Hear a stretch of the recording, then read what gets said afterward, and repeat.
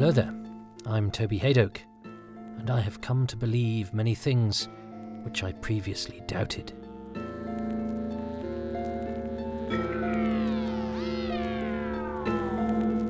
Welcome to Too Much Information, which aims to tell you the who, what and when of Doctor Who, a television programme about being silly and brave when others are being cruel and cowardly. Whether you're discovering the episodes for the very first time, or you know your genuflecting flunkies from your defecating monkeys, then you're extremely welcome to this odyssey behind the scenes, which aims to go through the series one episode at a time. In this edition, it's an instalment that features some well-rendered character manoeuvring, a comedy reveal, and, not for the first time this story, a last-minute reduction in the Doctor's contribution. So join me as I give you the who, what and when of Doctor Who, Mighty Kublai Khan, or Kublai Kant more like. First broadcast on the 28th of March 1964 at 5:30 p.m. It starred William Hartnell as Doctor Who, William Russell as Ian Chesterton, Jacqueline Hill as Barbara Wright, and Carol Ann Ford as Susan Foreman, with guest stars Mark Eden as Marco Polo and Derren Nesbitt as Tigana. It was written by John Lucarotti, produced by Verity Lambert, and directed by Waris Hussain. It was watched by 8.4 million people, and the audience appreciation was 59.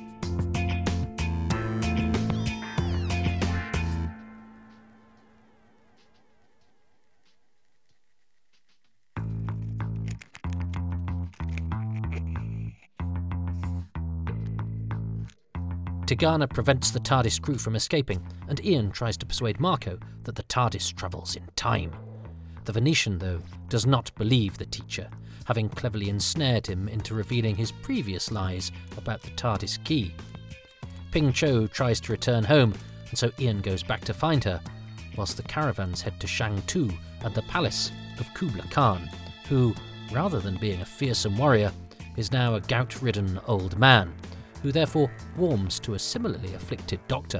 Quid-Chu the bandit has stolen the TARDIS and Ping Cho's money, so Ian resolves to confront him, little knowing that another enemy's plans are about to reach fruition.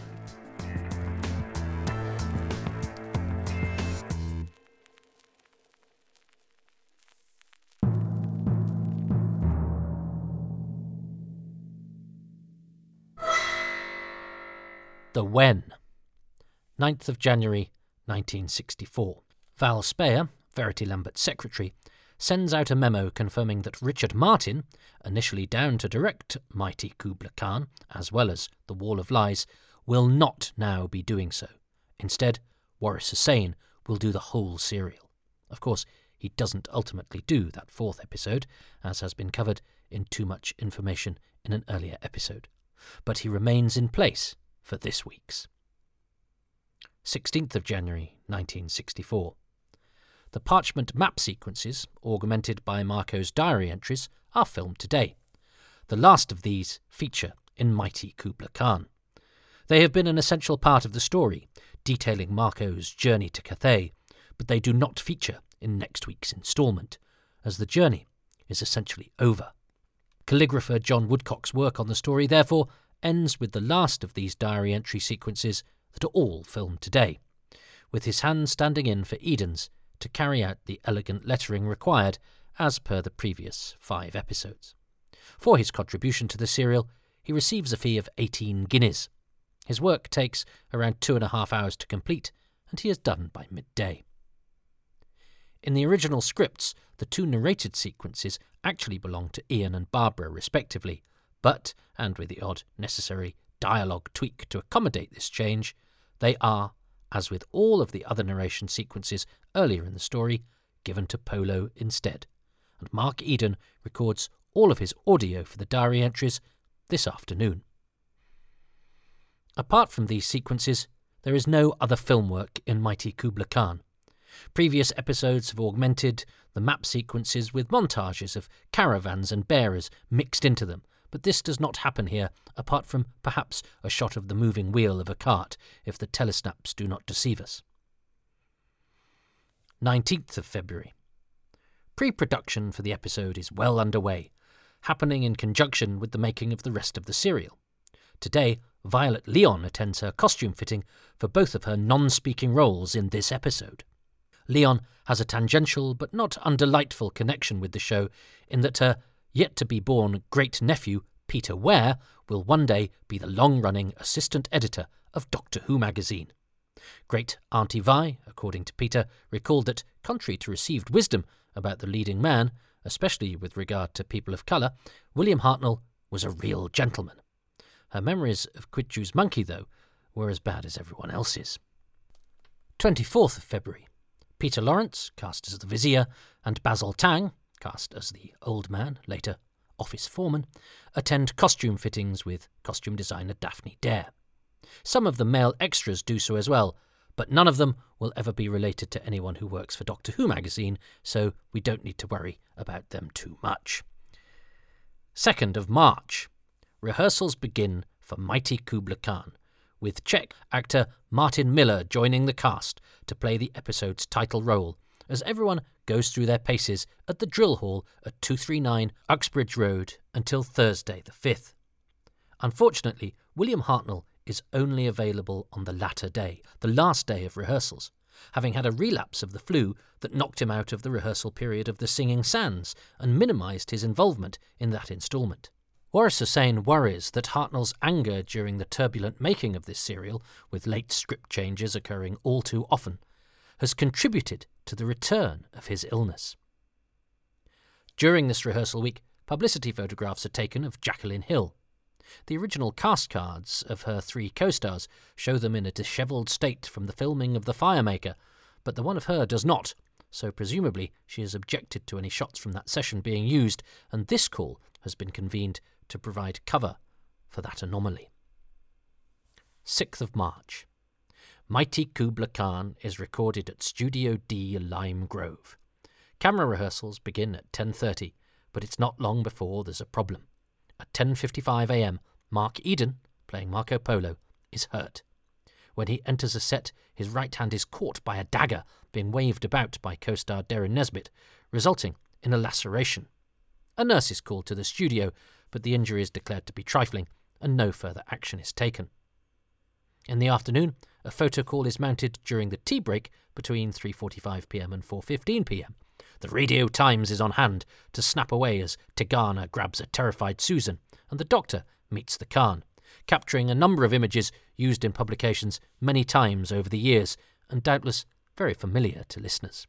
Come the evening recording session, and before work can begin on this week's episode, the end sequence of Rider from Shang-Tu is redone at the start of proceedings, for reasons unknown but speculated about when the previous instalment of Too Much Information was recorded, but since cleared up by a peek at Waris Hussain's diaries, which reveal that it is because Sidney Newman declares the knife to Susan's throat at the end of the episode to be too much. See, even as we think we've gathered all the information out there, new sources come to light that make any attempt to be definitive a fruitless task. Still, we do what we do with what is available at the time, so bear that in mind, listeners from far in the future. Or, the way things have been going, listeners from next week. Newman is under attack from all sides. The uncompromising Canadian has made enemies inside and outside of the corporation, so he doesn't want this new series of his giving his critics any excuse to lay into him any further. And so he's keeping a very close eye on Doctor Who. As a result, the recording of Mighty Kublai Khan is rather a tense affair, and one that involves a number of retakes. The strained nature of the recording is due not only to Hartnell's absence during the week, but the rewrites generated by it, and other factors, including a scene between Marco Polo and Tigana, which Nesbitt then makes a hash of during recording, but which is saved due to the quick thinking and improvisational flair of Mark Eden. Hussain is also slightly frustrated with the pace of Nesbitt's performance, which he thinks has got even slower as the weeks have progressed. Verity Lambert is in the director's box with Hussain and changes shots on the fly, leaving the director not entirely happy with the session, or his producer. 20th of March. The Doctor Who team is informed that the programme, beginning with Mighty Kublai Khan, will be shifted to a 5:30 p.m. slot, preceded by the Telegoons and followed by Jukebox Jury. 25th of March. A number of newspapers preview the episode with a picture from the Susan Tigana photo call in their look-aheads to the weekend's television, with the picture used prolifically and in many regions throughout the week. 28th of March, 1964. The Bradford Telegraph publishes its version of Elsie M. Smith's meeting with writer John Lucarotti, with the lengthy article and profile covered in our previous instalment, this time entitled Writing for Children, Good Discipline for Creator of Doctor Who, which probably annoys Sidney Newman. The period has always fascinated me, says the author about the subject matter of Marco Polo. The South Shield Gazette entitles its version of this article, He dreams up new adventures for Doctor Who, in a much more Newman-friendly headline. Mighty Kublai Khan is broadcast on BBC television, with the series slightly shifted in the time slot to later in the evening, so for the first time it is broadcast at 5:30 p.m, 15 minutes after it has previously gone to air. 29th of March. The day after broadcast, the BBC collates an audience research report on programmes shown this week and over the 5 preceding it. Among the many responses are a Mrs. Elsie Richards of Swansea, who declares that the most popular children's programme in this area is definitely Doctor Who. Mrs. D.I. Sisley of London says that Doctor Who is also proving very popular with children in the 8 to 11 age group. Mrs. J.T. Monks of Bolton, I have been interviewing children now for 18 months, and never before have so many children been thrilled and impressed by any programme as much as by Doctor Who. Mrs. N. Brown of Rochdale reports that Doctor Who's a firm favourite, even with the youngest group. Whilst Mrs. Y. Dixon of Worcester says both parents and children all seem to watch and enjoy Doctor Who. Mrs. B. Heaton from near Wigan says Doctor Who seems to be a great favourite, apart from 1 or 2 of the younger children who find it quite frightening. Whilst Mrs. L. B. Jobson from North Wembley says Doctor Who is either intensely liked or disliked, as the case may be. An alarm is sounded by Mrs. L. Garrett of Newcastle. Doctor Who is falling off in popularity with the smaller children. I think it's since the Daleks disappeared. And for Mrs. B. M. Stevens of Stockport, Doctor Who was very popular. This was mentioned at most houses, even if the children didn't like it. Mrs. D. L. Johnson of Thornton Heath addresses this story in particular. Children are very keen on Doctor Who, but they prefer it to take place on other planets. They're rather bored with Marco Polo. They like science fiction type best. They think Marco Polo too long and drawn out. And Mrs. J. E. Vince of Solihull concurs. Several children and parents have said they prefer Doctor Who to look into the future rather than the past. Marco Polo's parade continues to be rained on by Mrs. J. L. Evans of Purley. In Doctor Who, the punch and excitement of the Dalek period has given way to more boring details of maps and commentary. So the suspense is gone. And Mrs. R. E. Pawson of Grimsby is no help either. One little boy said he'd gone off Doctor Who now that the Daleks had gone. The bug-eyed monsters so hated by Reithian populist Sidney Newman continue to show that you can never trust the British public, especially not Mrs. M. Robinson of Glasgow. Doctor Who's not so good since the Daleks were taken off. And Mrs. A. M. Murphy of York has assembled a posse. Quite a number, about 12 parents expressed their dislike of Doctor Who. In fact, 2 professional class fathers thought it was a bad and pernicious programme for the BBC to be putting out. The BBC do keep putting it out, of course, but the comments might help to explain why the historical adventures are consigned to being only a very early part of Doctor Who's own history. 3rd of April. The Warwick Advertiser reports that Form 2 of Lapworth School have produced a journal, The Giraffe, in which they list their favourite programmes. Doctor Who is among them. The What? It's another long episode, Mighty Kublai Khan, clocking in at 25 minutes and 36 seconds. That's over 3 minutes more incident than 500 Eyes 3 weeks ago. Despite the re-recording of last week's cliffhanger at the beginning of the session, the camera script suggests that the reprise is played in from Telecine, and so is actually what was recorded last week. Now, this could be a mistake, overridden by the restaging, or it could be that the action is played in but fades before the knife to the throat that caused so much trouble when Sidney Newman saw it. If so, it would be a repeat of a similar situation with the end of the first episode of the Dalek story, where the recap is a telecine of a sequence that wasn't actually broadcast a week earlier. There are quite a few changes to the script between rehearsal and performance. The very first planned scene, with Marco in his bedroom realising that the key has been stolen, is cut.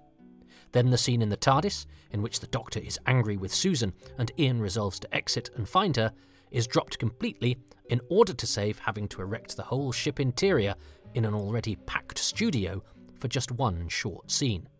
The next, very short scene of Polo racing into the courtyard as Ping Cho hides away is also dropped before recording. The episode title and writer captions are superimposed over a shot of the ship, which the script says is alive and ready to go. To emphasise this, the TARDIS hum is very loud here, to act as a backing for the title cards too, despite the fact that we are outside the ship and never enter it. The ship hum fades when the Doctor and Barbara exit the TARDIS. "Tell that man to take his hands off my grandchild," says the Doctor, a change from the camera script's "Tell him to let Susan go." There is a scheduled recording break almost immediately when the action cuts from the studio after scene 1A in the stables, when Marco tells the crew that the next day the TARDIS will belong to the Khan and so any wrangling will be at an end, into the filmed sequence of the parchment map. Hartnell is absent from the next scene, which was not part of the plan originally. As with the Singing Sands, the unwell lead actor's contribution to the episode has been truncated due to him being poorly enough to miss the first 3 days of rehearsal. He was originally to feature heavily in this scene, what is ultimately the episode's second scene, set in the inn. "Oh, for the invincibility of youth! Well, let age have its say. We're beaten. Nothing we can do can prevent TARDIS falling into Kublai Khan's hands," he was to say angrily. "And before that happens, I'd sooner die, which is what I probably will do on that horse tomorrow." He then appears to acquiesce to Barbara's suggestion that he take a hot bath. As he is not ultimately in the scene at all, we will have to wait until the end of the season and episode 3 of The Reign of Terror before the first mention of a bath in Doctor Who. This scene is therefore rejigged to reinstate a lot of the scene's dialogue between Ian and Marco. Perhaps as a result, Mark Eden and William Russell's exchange here, which was chopped and changed a lot during the week, has minor differences from what is written down in almost every line. One worth noting is that on screen, William Russell refers to the TARDIS, whereas in the script there is no definite article. The writers still seem to prefer to leave out the, but the actors seem to keep putting it in. The big speech Eden has about the many strange things that Marco has seen on his travels, including coal and flying fish, which had been in the draft but subsequently dropped, is in the episode, even though it is not in the camera script. This is because the episode has been underrunning and needs gaps filling due in part to Hartnell's reduced role. This does ultimately save some of the more poetic and appealing dialogue that these men have, so every cloud has a silver lining. The actors have to master these changes very quickly as they are hastily camera plotted very late in the day. And then the episode ends up being overlong too, so perhaps they shouldn't have been put back in. But it's very nice that they're there. There is a second recording break at the end of the short third scene in which Ping Cho makes her exit at night in Susan's room in order to relight all of the sets for daytime. In the scene 4, in the inn in which Ian offers to go back for Ping Cho, Marco's line to an attendant about getting a horse and provisions is a very late addition. Eden really is dealing with some last-minute changes throughout this episode. In the courtyard scene 5, with Ping Cho being welcomed by Wang Lo, there is a library track which is not part of the musical score composed by Tristram Carey, called The Merry Old Gentleman's Song. Composed by Louis P.T. Chen, it can be heard from the beginning of the scene. It also featured last week. Much of Wang Lo's opening speech is ad-libbed. This is actually at the suggestion of the script, which hasn't given him anything to say beyond the first couple of lines of dialogue, and actually says, "General ad-lib here," which, frankly, is a bit of a liberty. Thankfully, colourful character actor Gabor Baraka is not one to be fazed by such a request.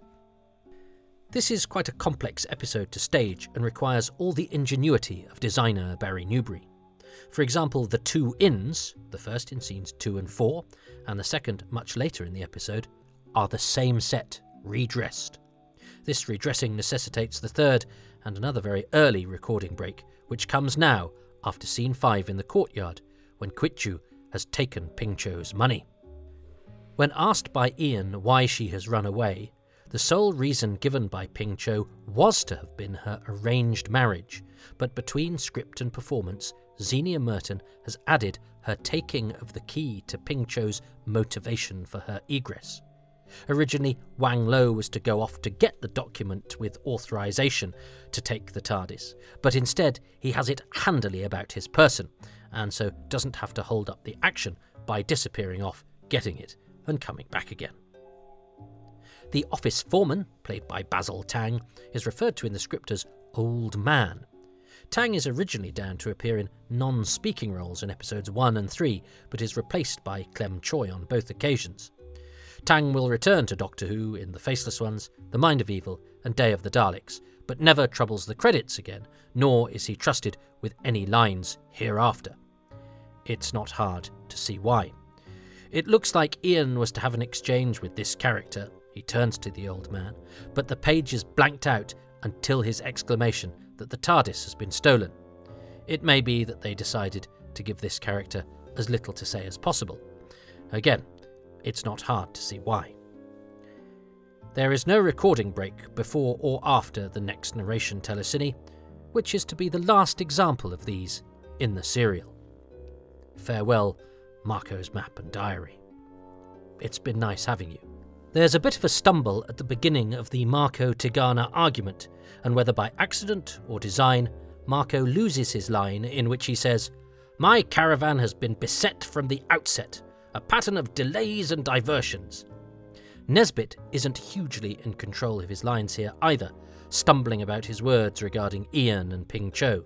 In fact, he isn't supposed to refer to the teacher by name at all, but does so twice.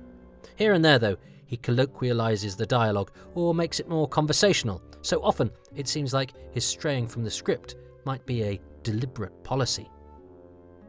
In the courtyard scene, Ping Cho's dialogue about Karakoram being the former capital of the Mongol Empire, explaining that it was tents rather than buildings, provides some fascinating historical insight as well as a useful story beat, and is inspired by some information found in the real Marco Polo memoirs.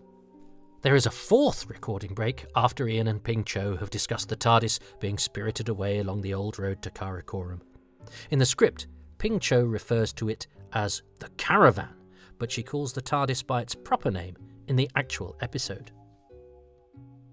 The throne room of Kublai Khan is in Shang-Tu, referred to but not seen in last week's instalment. Shang-Tu is, of course, otherwise known as Xanadu, where Kublai Khan did a stately pleasure-dome decree. And here he is, in his throne room. The main set of the episode is Kublai Khan's royal seat, and is 40 feet long and 28 feet wide, and can be covered by all 4 cameras hard at work capturing the episode's action. Large windows look out onto a painted backcloth, and the Khan's throne area is a raised 2-foot platform. As for the Khan himself, the central gag of the episode is that its title is at absolute odds with the story's presentation of this great figure. Mighty Kublai Khan is, in fact, a fussy, wizened, small old man. As John Lucarotti said in that interview with Elaine M. Smith, "For instance, one might have expected the world-dominating Kublai Khan to be an impressive figure, but in fact he was a small, gout-ridden little man, and we presented him as such. The big challenge for me was getting kids interested and, at the same time, slipping into the action some knowledge they may not have had before. Writing for children is also very good discipline. You can fool adults with things you would never get away with children. Well, he may well have got away with giving away the comedy reveal of this week's episode, as the interview is out before it airs.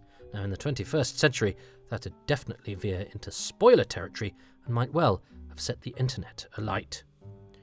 Lucarotti claims later that the gag about the Khan had been inspired by the performance of the actor who had played the role in his Canadian radio version of the Marco Polo story. The Khan has a spittoon bearer played by diminutive actor Harry Dillon, the first performer of restricted height to appear in Doctor Who. This non-speaking character is not in Lucarotti's scripts, but he is an addition bred in the mind of director Waris Hussein. The Doctor's first line of dialogue in this scene, on page 25 of the script, is the first thing he has said in this episode since his small amount of dialogue on pages 2 and 3. When telling Marco that just one of the 10,000 white horses Kublai Khan has will be enough for him, the Doctor's stroppy red, white or blue is an addition by Hartnell, and a very good one. He was also to say, "I'll break my back if I do," when told to kowtow or forfeit his life, but Hartnell instead says, "Well, if it breaks my back, then he could take all of me, so why waste time on small items?" Which sort of makes sense. What doesn't make sense, though, is when he tells the Khan, "I'm far from unwell," when actually he means the opposite. And so does the script. But let's remember, he only had one day rehearsal. The Doctor says he is not a doctor of medicine. The second time thus far in the series that he has explained this. The first was in The Forest of Fear, episode 3 of the first story, in a line not in Lucarotti's script, so presumably this re-emphasising of the Doctor's lack of medical prowess comes from Hartnell and or David Whittaker.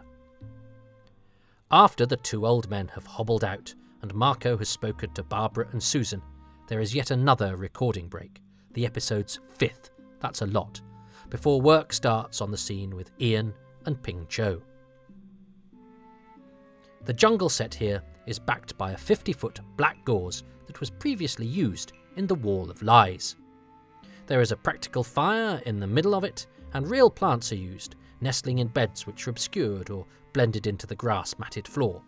Bamboos and rhododendrons provide most of the foliage. With the TARDIS prop required early in the episode to be seen at the stables, and in close-up for the title caption, it is too big a job to move it or have a duplicate prop built, and so a money-saving photo blow-up is used to represent the stolen timeship in this latter sequence. Once again, William Russell refers to it as the TARDIS in contravention of the scripted words. Although mighty Kublai Khan no longer exists, as with all the episodes bar The Wall of Lies, on account of it being directed by John Crockett, we do have telesnaps, which were purchased and kept by director Waris Hussein. In addition, 2 off-screen photographs of this episode were taken by a fan from a screening in Australia. One of these, a close-up of Barbara, by coincidence almost entirely matches one of John Cura's captures. Mighty Kublai Khan has been a tricky record, and according to eyewitnesses, including Auntie Vi, Kuichu's monkey is no better behaved this week than he was last. The Who. Derren Nesbitt.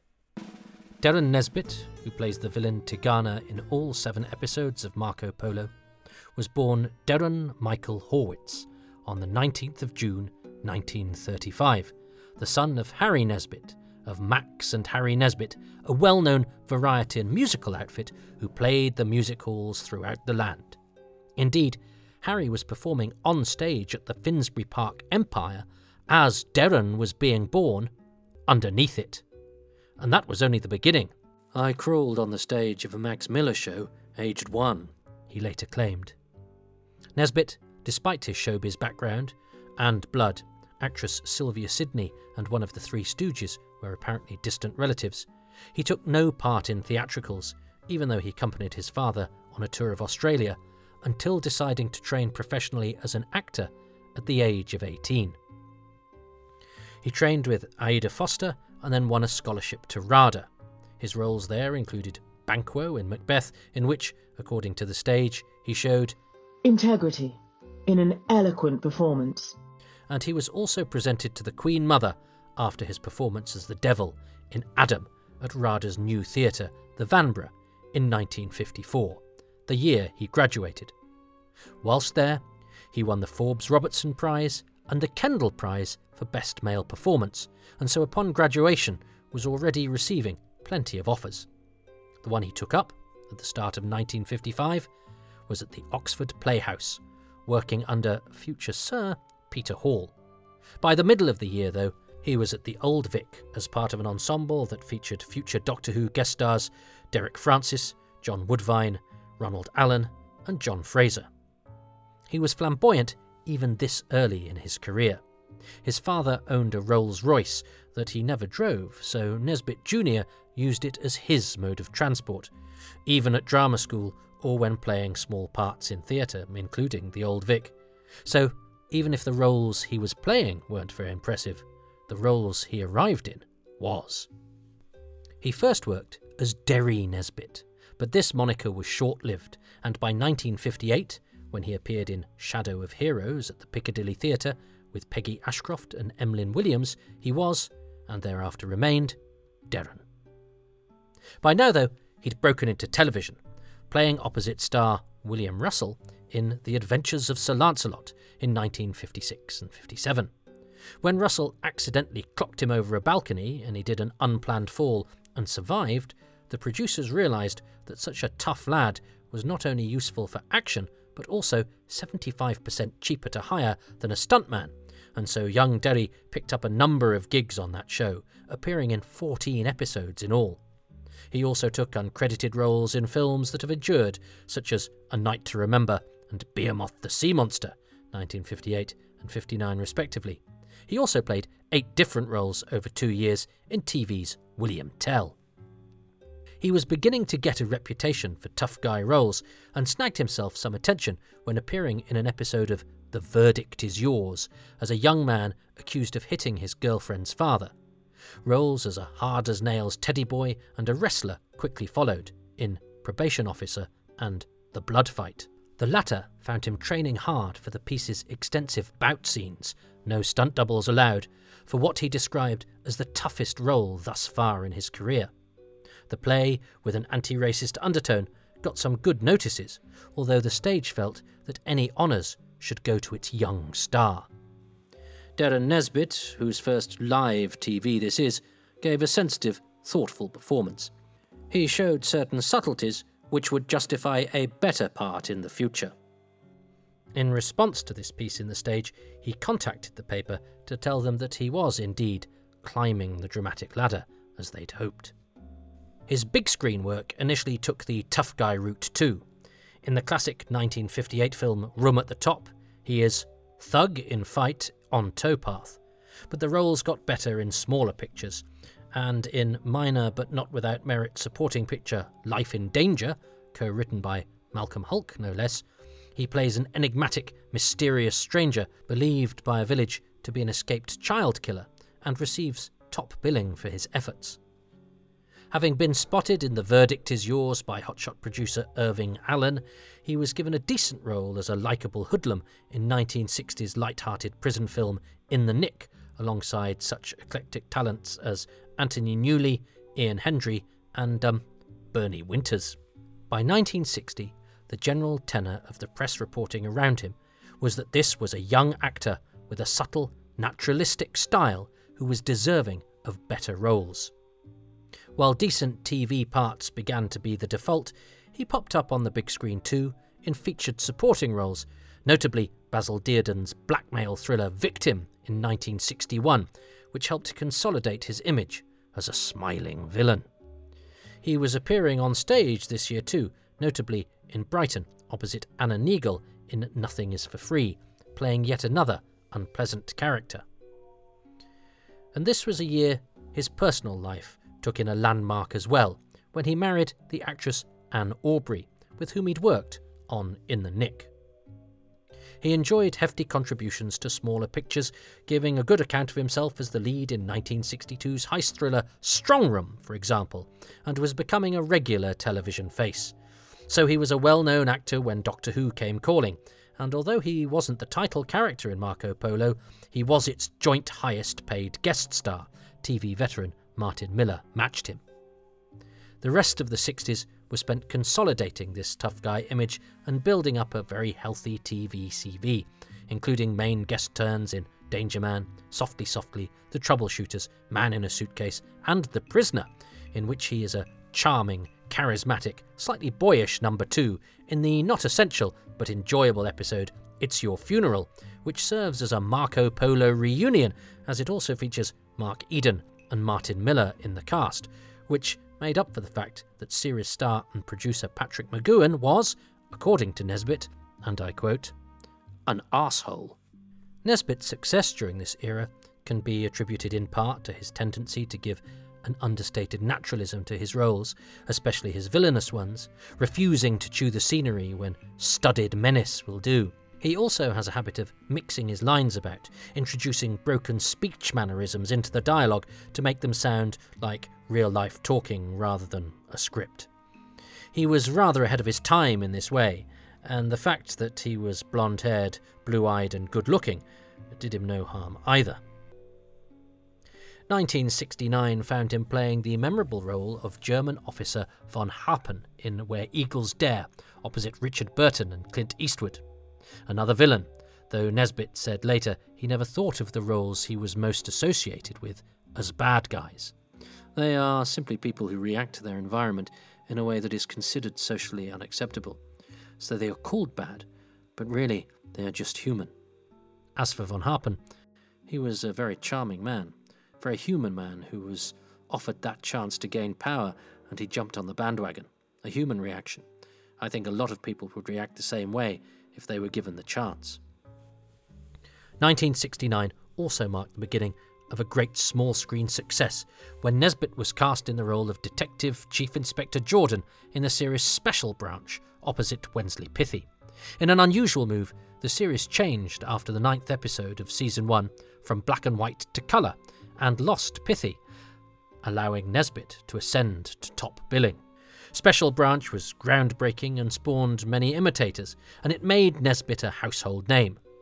He said of his character Jordan, he's an ambitious man, a career man, and he does his job well because he wants to be a success.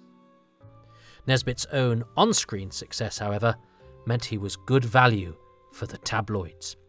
In January 1970, Anne filed for a restraining order against him, which was granted after he'd threatened to kill her, allegedly, after she informed him she intended to start divorce proceedings.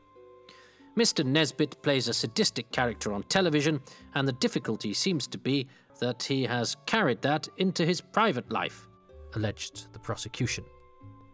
By March, Nesbitt and Anne were back together, and even though he was, strictly speaking, breaking his restraining order by sipping champagne with his wife in public as they declared their love for each other once more, according to Anne, I am so embarrassed about our reconciliation that I did not dare ring my solicitor to tell him, so I've sent him a registered letter.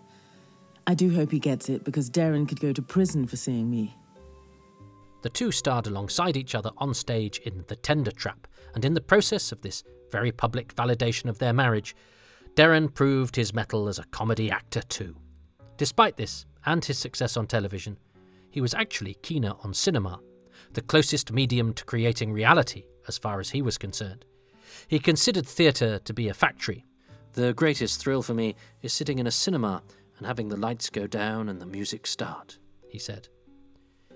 In 1972, he already knew he had enough work to take him into the following year, and was living the life of Riley with Anne in Hertfordshire, the only downside to fame and fortune being a number of burglaries. He was well known enough to be a target. He was, after all, literally riding on the crest of a wave, having bought a 50-foot boat cruiser as his lifestyle blossomed. He had some decent film roles to augment the small screen stuff. He played one of the two famous grave robbers in Burke and Hare, and was in Innocent Bystanders and Dick Emery's Ooh, You Are Awful.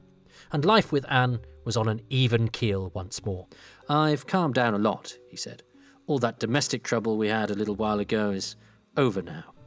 Alas, it wasn't. He had never quite got on with the producers of Special Branch. He claims that they didn't approve of his sideburns, clothing choices, and lady killer interpretation of his role.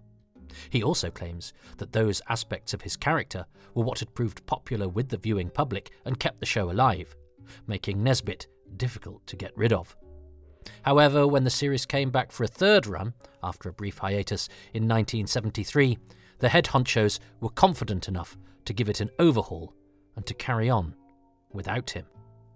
In fact, 1973 was an annus horribilis for Nesbitt. He was in his usual post-Yuletide pickle again when he was hauled in front of Stevenage Magistrates' Court on counts of causing actual bodily harm after allegedly spanking Anne on the bare buttocks with a leather thong after drunkenly accusing her of seeing another man.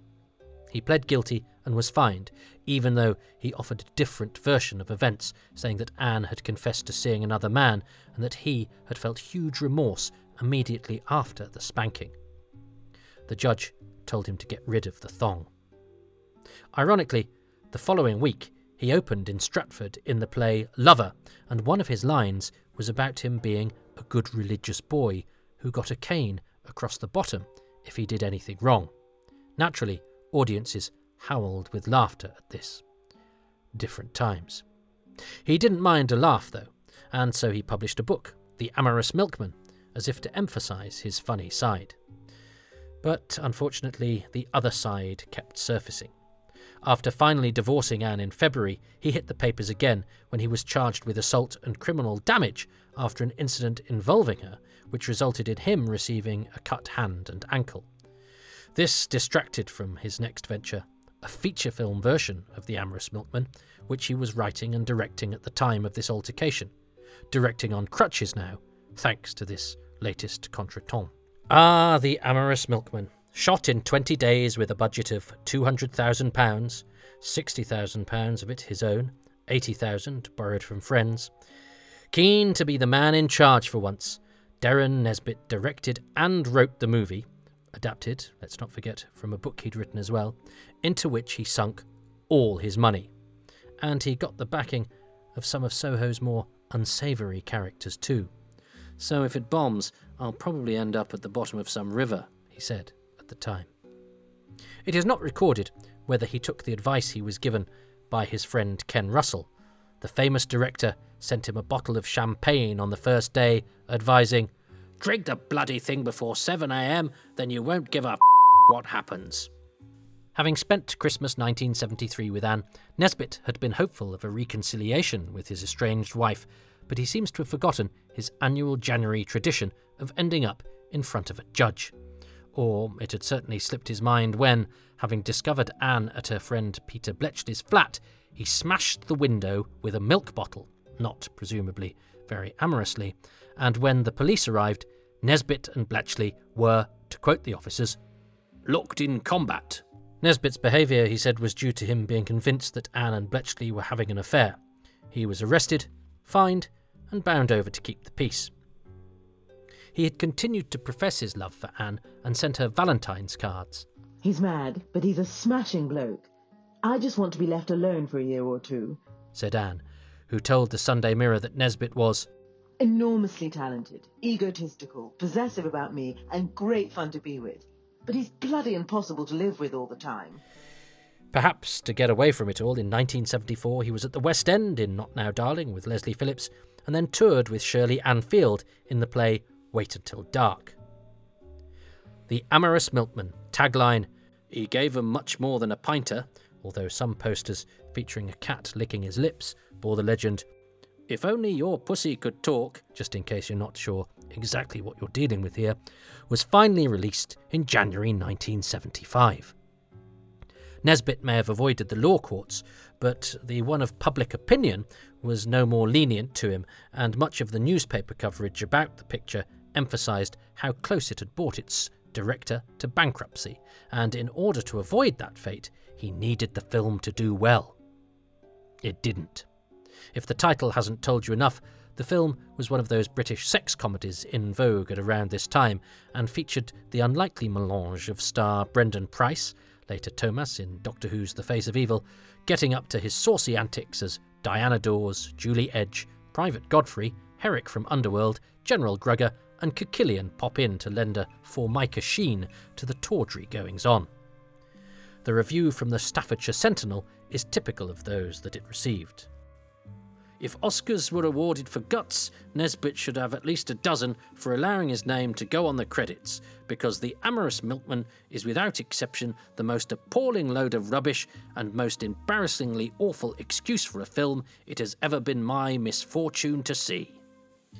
He was still at a loss regarding the failure of his marriage, and declared that, "I couldn't trust a woman again, and I don't want to ever again be emotionally involved with a woman." His woes weren't just personal at this time, and he was finally taken to court by the Inland Revenue. Admitting to debts of nearly £18,000, he was declared bankrupt. He stood outside court after the ruling, puffed on a cigar, and declared, "My future has never looked brighter because of the film The Amorous Milkman, which I wrote, produced and directed. It has been an enormous worldwide success, and the question of when I pay my debts is purely academic." Alas, whatever place of academia the debt-paying may have been located, it was clearly in special measures, as it took him until 1983 to be discharged from this bankruptcy. Ultimately, though, he was philosophical about financial matters. His Jewish background had taught him to be. "I had a great uncle in Germany, and that whole side of the family is gone," he later remarked. "So I thought, this is stupid, Darren. You aren't exactly in a concentration camp. One should not be too self-centred. As soon as you stop moaning to yourself, you repair." He was bruised, though, and so took a hefty slice of time away from the profession to live with his mother in Nice for pretty much 5 years. Among his only appearances was another sex comedy, The Playbirds, reminding everyone that he was around, until he returned to work with gusto in 1979, taking to the stage in a tour of The Grass is Greener with Patrick Macnee and Jennifer Wilson. He started working on television again as well, but the momentum he had created with Special Branch had been interrupted, and he was very much now into guest role territory again. He had met his second wife, Sue, when she was deputy stage manager of a play he was performing in Eastbourne. In the mid-80s, he divided his time between weekdays in London in a flat with his daughter with Anne, Kitty, and the weekends living with Sue and their 4 children under Sue's mother's roof in North Humberside. Putting his bankruptcy behind him, he branched out into theatre promotion, record production, and an electronic system for booking concert tickets. Thanks to a certain cachet within the profession, especially from young programme makers with an appreciation of past glories, he gained a certain kudos making cameos in 4 excursions with the alternative comedy team The Comic Strip between 1988 and 1993. They liked Ronald Allen too, and those 2 icons appeared together in a 1990 Bergerac as well, Nesbitt a bad guy once again, beating up Tony Robinson for crimes against accents. Nesbitt kept his hand in with plenty of theatre work as well, touring in an Agatha Christie here and playing a Francis Durbridge there. After the failure of his marriage to Sue, he married an Australian beauty queen and went to work down under, where he taught theatre studies at the Northern Rivers Conservatorium of Arts in New South Wales. But that marriage didn't last either, and Nesbitt admits to having had a turbulent personal life, based in part on his inability, he says, to say no. "I've always loved women, but in the long run, it's far safer to sleep with a Bengal tiger which hasn't eaten for 6 months than to go to bed with a woman." At the start of the new century, he returned to the Doctor Who universe to play Thomas Dodd in one of the most highly regarded Big Finish adventures, Spare Parts, and he was still appearing on stage until 2005. But then he quietened down a bit, doing the odd screen appearance, but concentrating on his home life and business interests. In 2018, he proved he'd still got it with a blisteringly good performance in the film Tucked, about a terminally ill veteran drag queen on a mission. The film did extremely well at various independent film awards ceremonies, and Nesbitt himself received a couple of nominations for Best Actor. "Nesbitt has the face of a curdled cherub," wrote the Evening Standard. "He's brilliant." Also this century, he has been the CEO of the New Era Academy of Drama, one of the leading awards bodies of speech and drama in the UK. He has 5 children in total and now lives with his 4th wife, Miranda.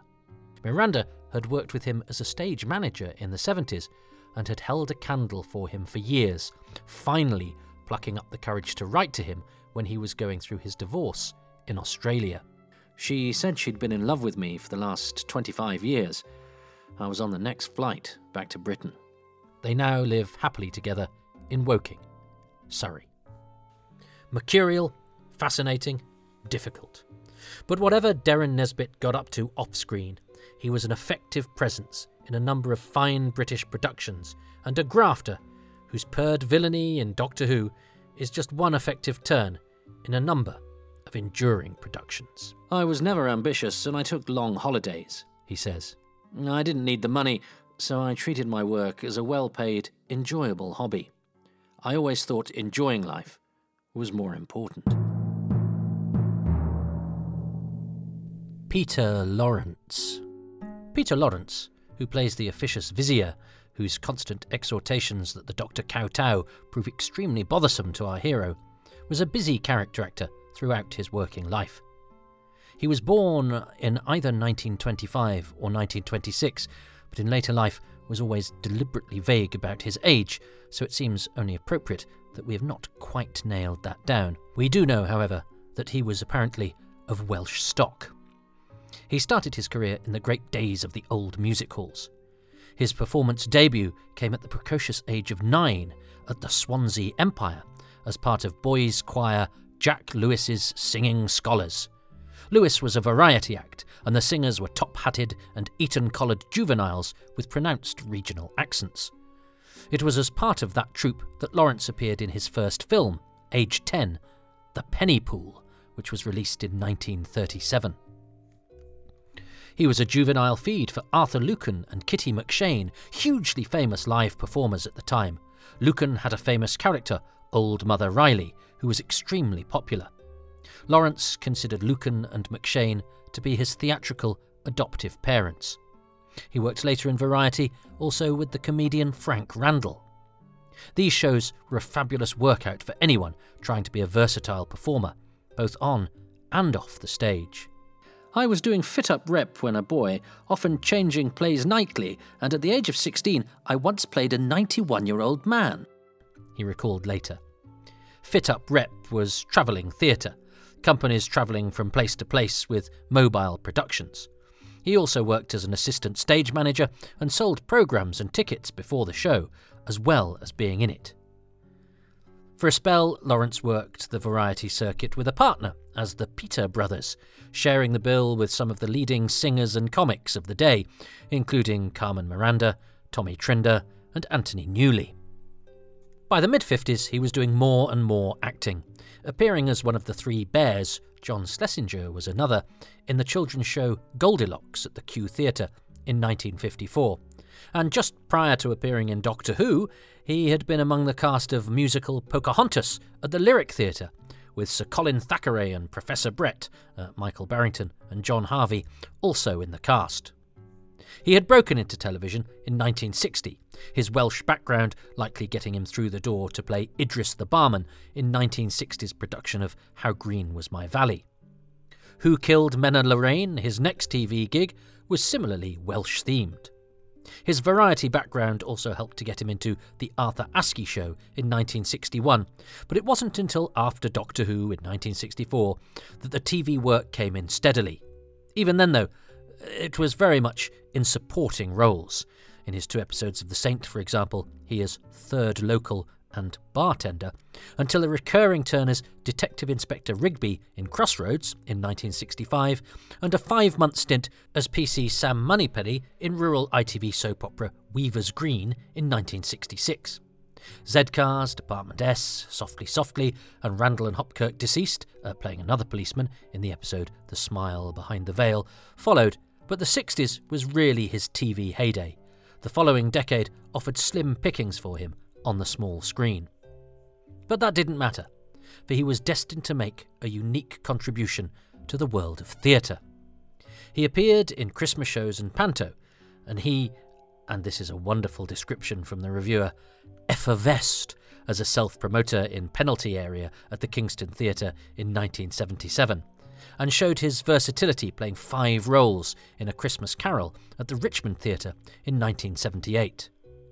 But his towering achievement began in 1979, when he took over the roles of Jacob and Potiphar in Bill Kenwright's touring production of Joseph and His Amazing Technicolor Dreamcoat at the Brighton Theatre Royal on Christmas Eve.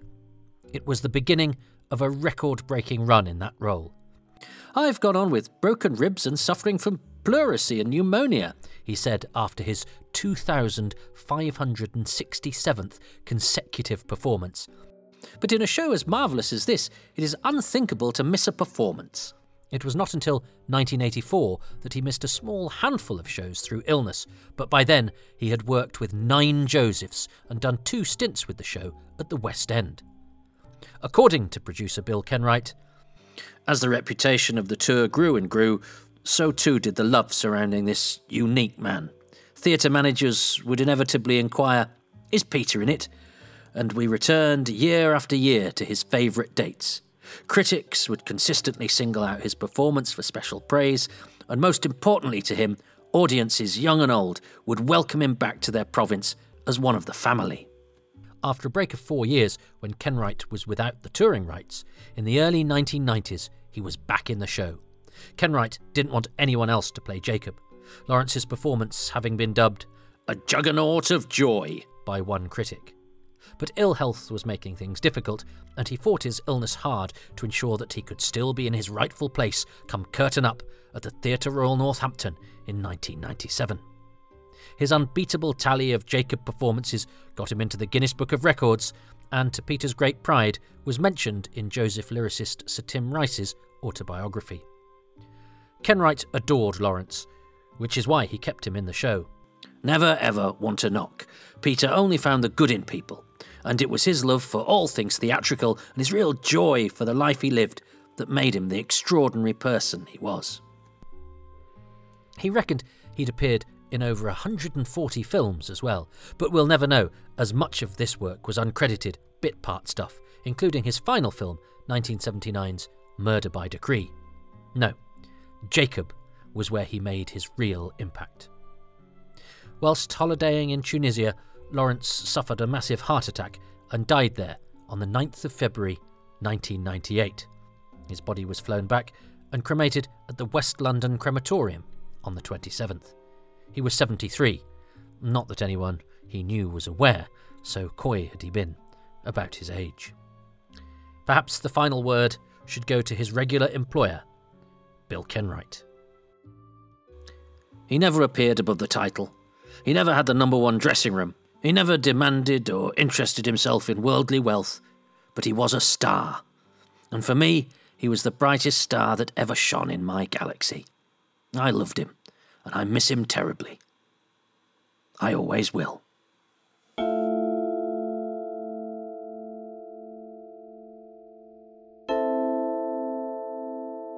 If I did, Ian, I would give you the key. Oh, it's so clever, so tantalising, so frustrating. Of course Marco would give Ian the key. He's a good man. But having proved himself capable of lying, nothing Ian can say now will help him. And Ian is an honourable man too. It's fiendishly clever, this script, using character, and benign, decent characters, to outmanoeuvre each other, using tools such as trust and honour.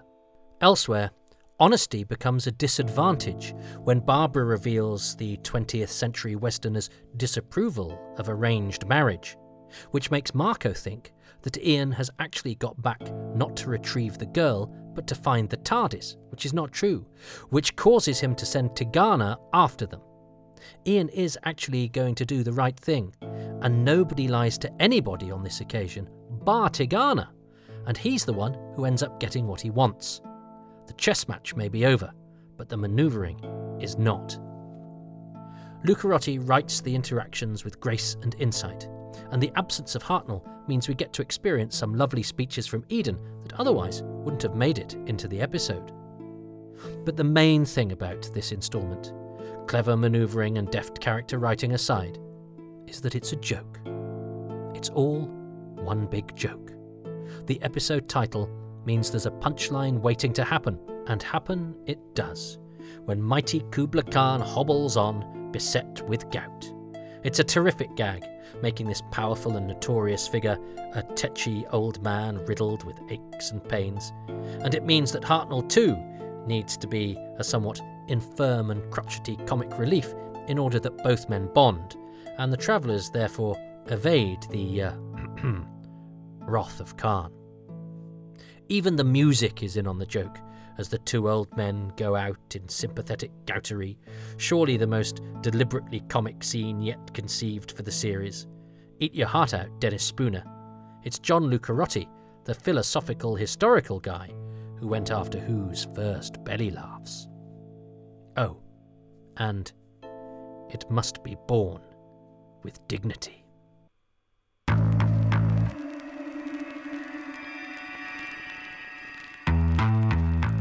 Doctor Who, Mighty Kublai Khan, featured Xenia Merton as Ping Cho, Tati Lemko as Quitchu, Gabor Baraka as Wang Lo, Peter Lawrence as the Vizier, Martin Miller as Kublai Khan, and Basil Tang as the office foreman. The title music was by Ron Grainer and the BBC Radiophonic Workshop, the incidental music by Tristram Carey, the story editor was David Whittaker, the designer Barry Newbury, and the associate producer was Mervyn Pinfield. Coming next, the first major sequence to be committed to film for this story forms its exciting climax, and Doctor Who's first great lost classic comes to an end. That's next time on Doctor Who, Too Much Information. Next episode, Assassin at Peking, or Oh Doctor, it's me back, gammon. Too Much Information, Mighty Kublai Khan, was written and presented by me, Toby Haydock. With special thanks to Patrick Mulkern, and thanks to Richard Bignell, David Brunt, Rob Dawson, Peter Crocker, Graham Kibble-White, Kral Thal, Darren Nesbitt, Peter Ware, Rhys Williams, and Boris Hussain. Additional voices were by Chrissy Bone and Shirley Houston. The series consultant is Richard Bignell, and the music is specially composed by Wayne Shepherd. There is a supplemental podcast, one per story as opposed to per episode, far too much information that is for now exclusive to patrons, who also qualify for bonus material, early releases and other exclusives, as well as pictures of my dog. Patrons are also nearly 6 months ahead with my Happy Times and Places podcast, so if you want to hear convention organiser and the Queen of Liverpool fandom Erica Lear cake herself in mud at the prospect of a heated time with Peter Davison in the caves of Androzani, or internet sensation from down under Josh Snares get drunkenly gladiatorial about the virtues of the Romans, then pop over there right now and have your credit card ready. That sounds a bit scary, doesn't it? Don't worry, it's £3 a month. References. Most of the information herein, as with every Too Much Information, comes from going back to source and sifting through the original scripts and documents which have been shared from various sources. You know who you are, and thank you. Patrick Mulkern wrote 3 of the best research articles about a particular story, going into detail by poring over paperwork with its director Waris Hussain, over 3 issues in Doctor Who magazine from issue 483 in 2015, and they're about Marco Polo, so I'm very lucky. I've also contacted Patrick, and he's been extremely generous with materials and insight, and to think I was too scared initially, and he's been so helpful.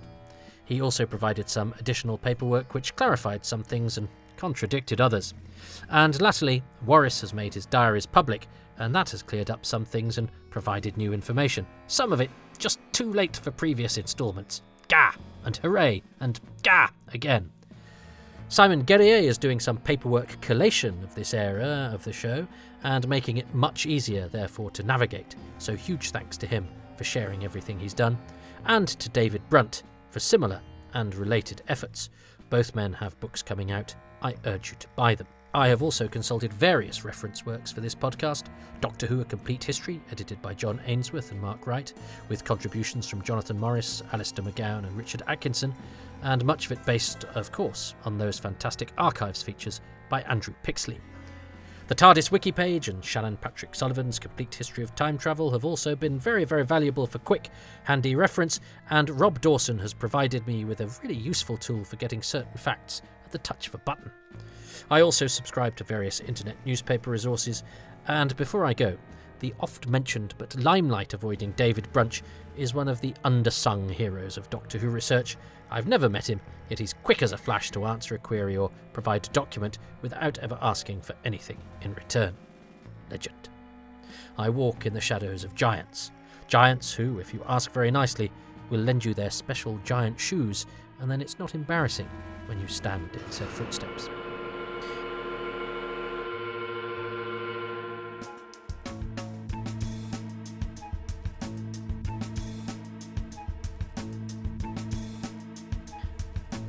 I would also like to thank the patrons who make these podcasts possible, and they include Ruben Herfindahl, Stephen Moffat, Frank Shales, Risto Matisarillo, Barry Platt, Adam Parker, Graham Knott, Kevin Murdoch, Roland Moore, Nathan Martin, Philip Marsh, Ian K. McLachlan, Joe Llewellyn, Ian Key, Chris Hyam, Siobhan Galichon, Jason Gorman, Paul Dunn, Chris Dunford-Kelk, John Deere, Grant Davidson, Richard Chalk, Paul Cook, Jenny at Blue Box 99, Nigel Bromley, Tim Arding, David Trainier, Nick Tedston, Neil Tate, Richard Straw, Gavin McLean, Christopher Meredith, Rob Leonard, Ronald Hayden, Peter Harness, James Curray Smith and Peter Burns.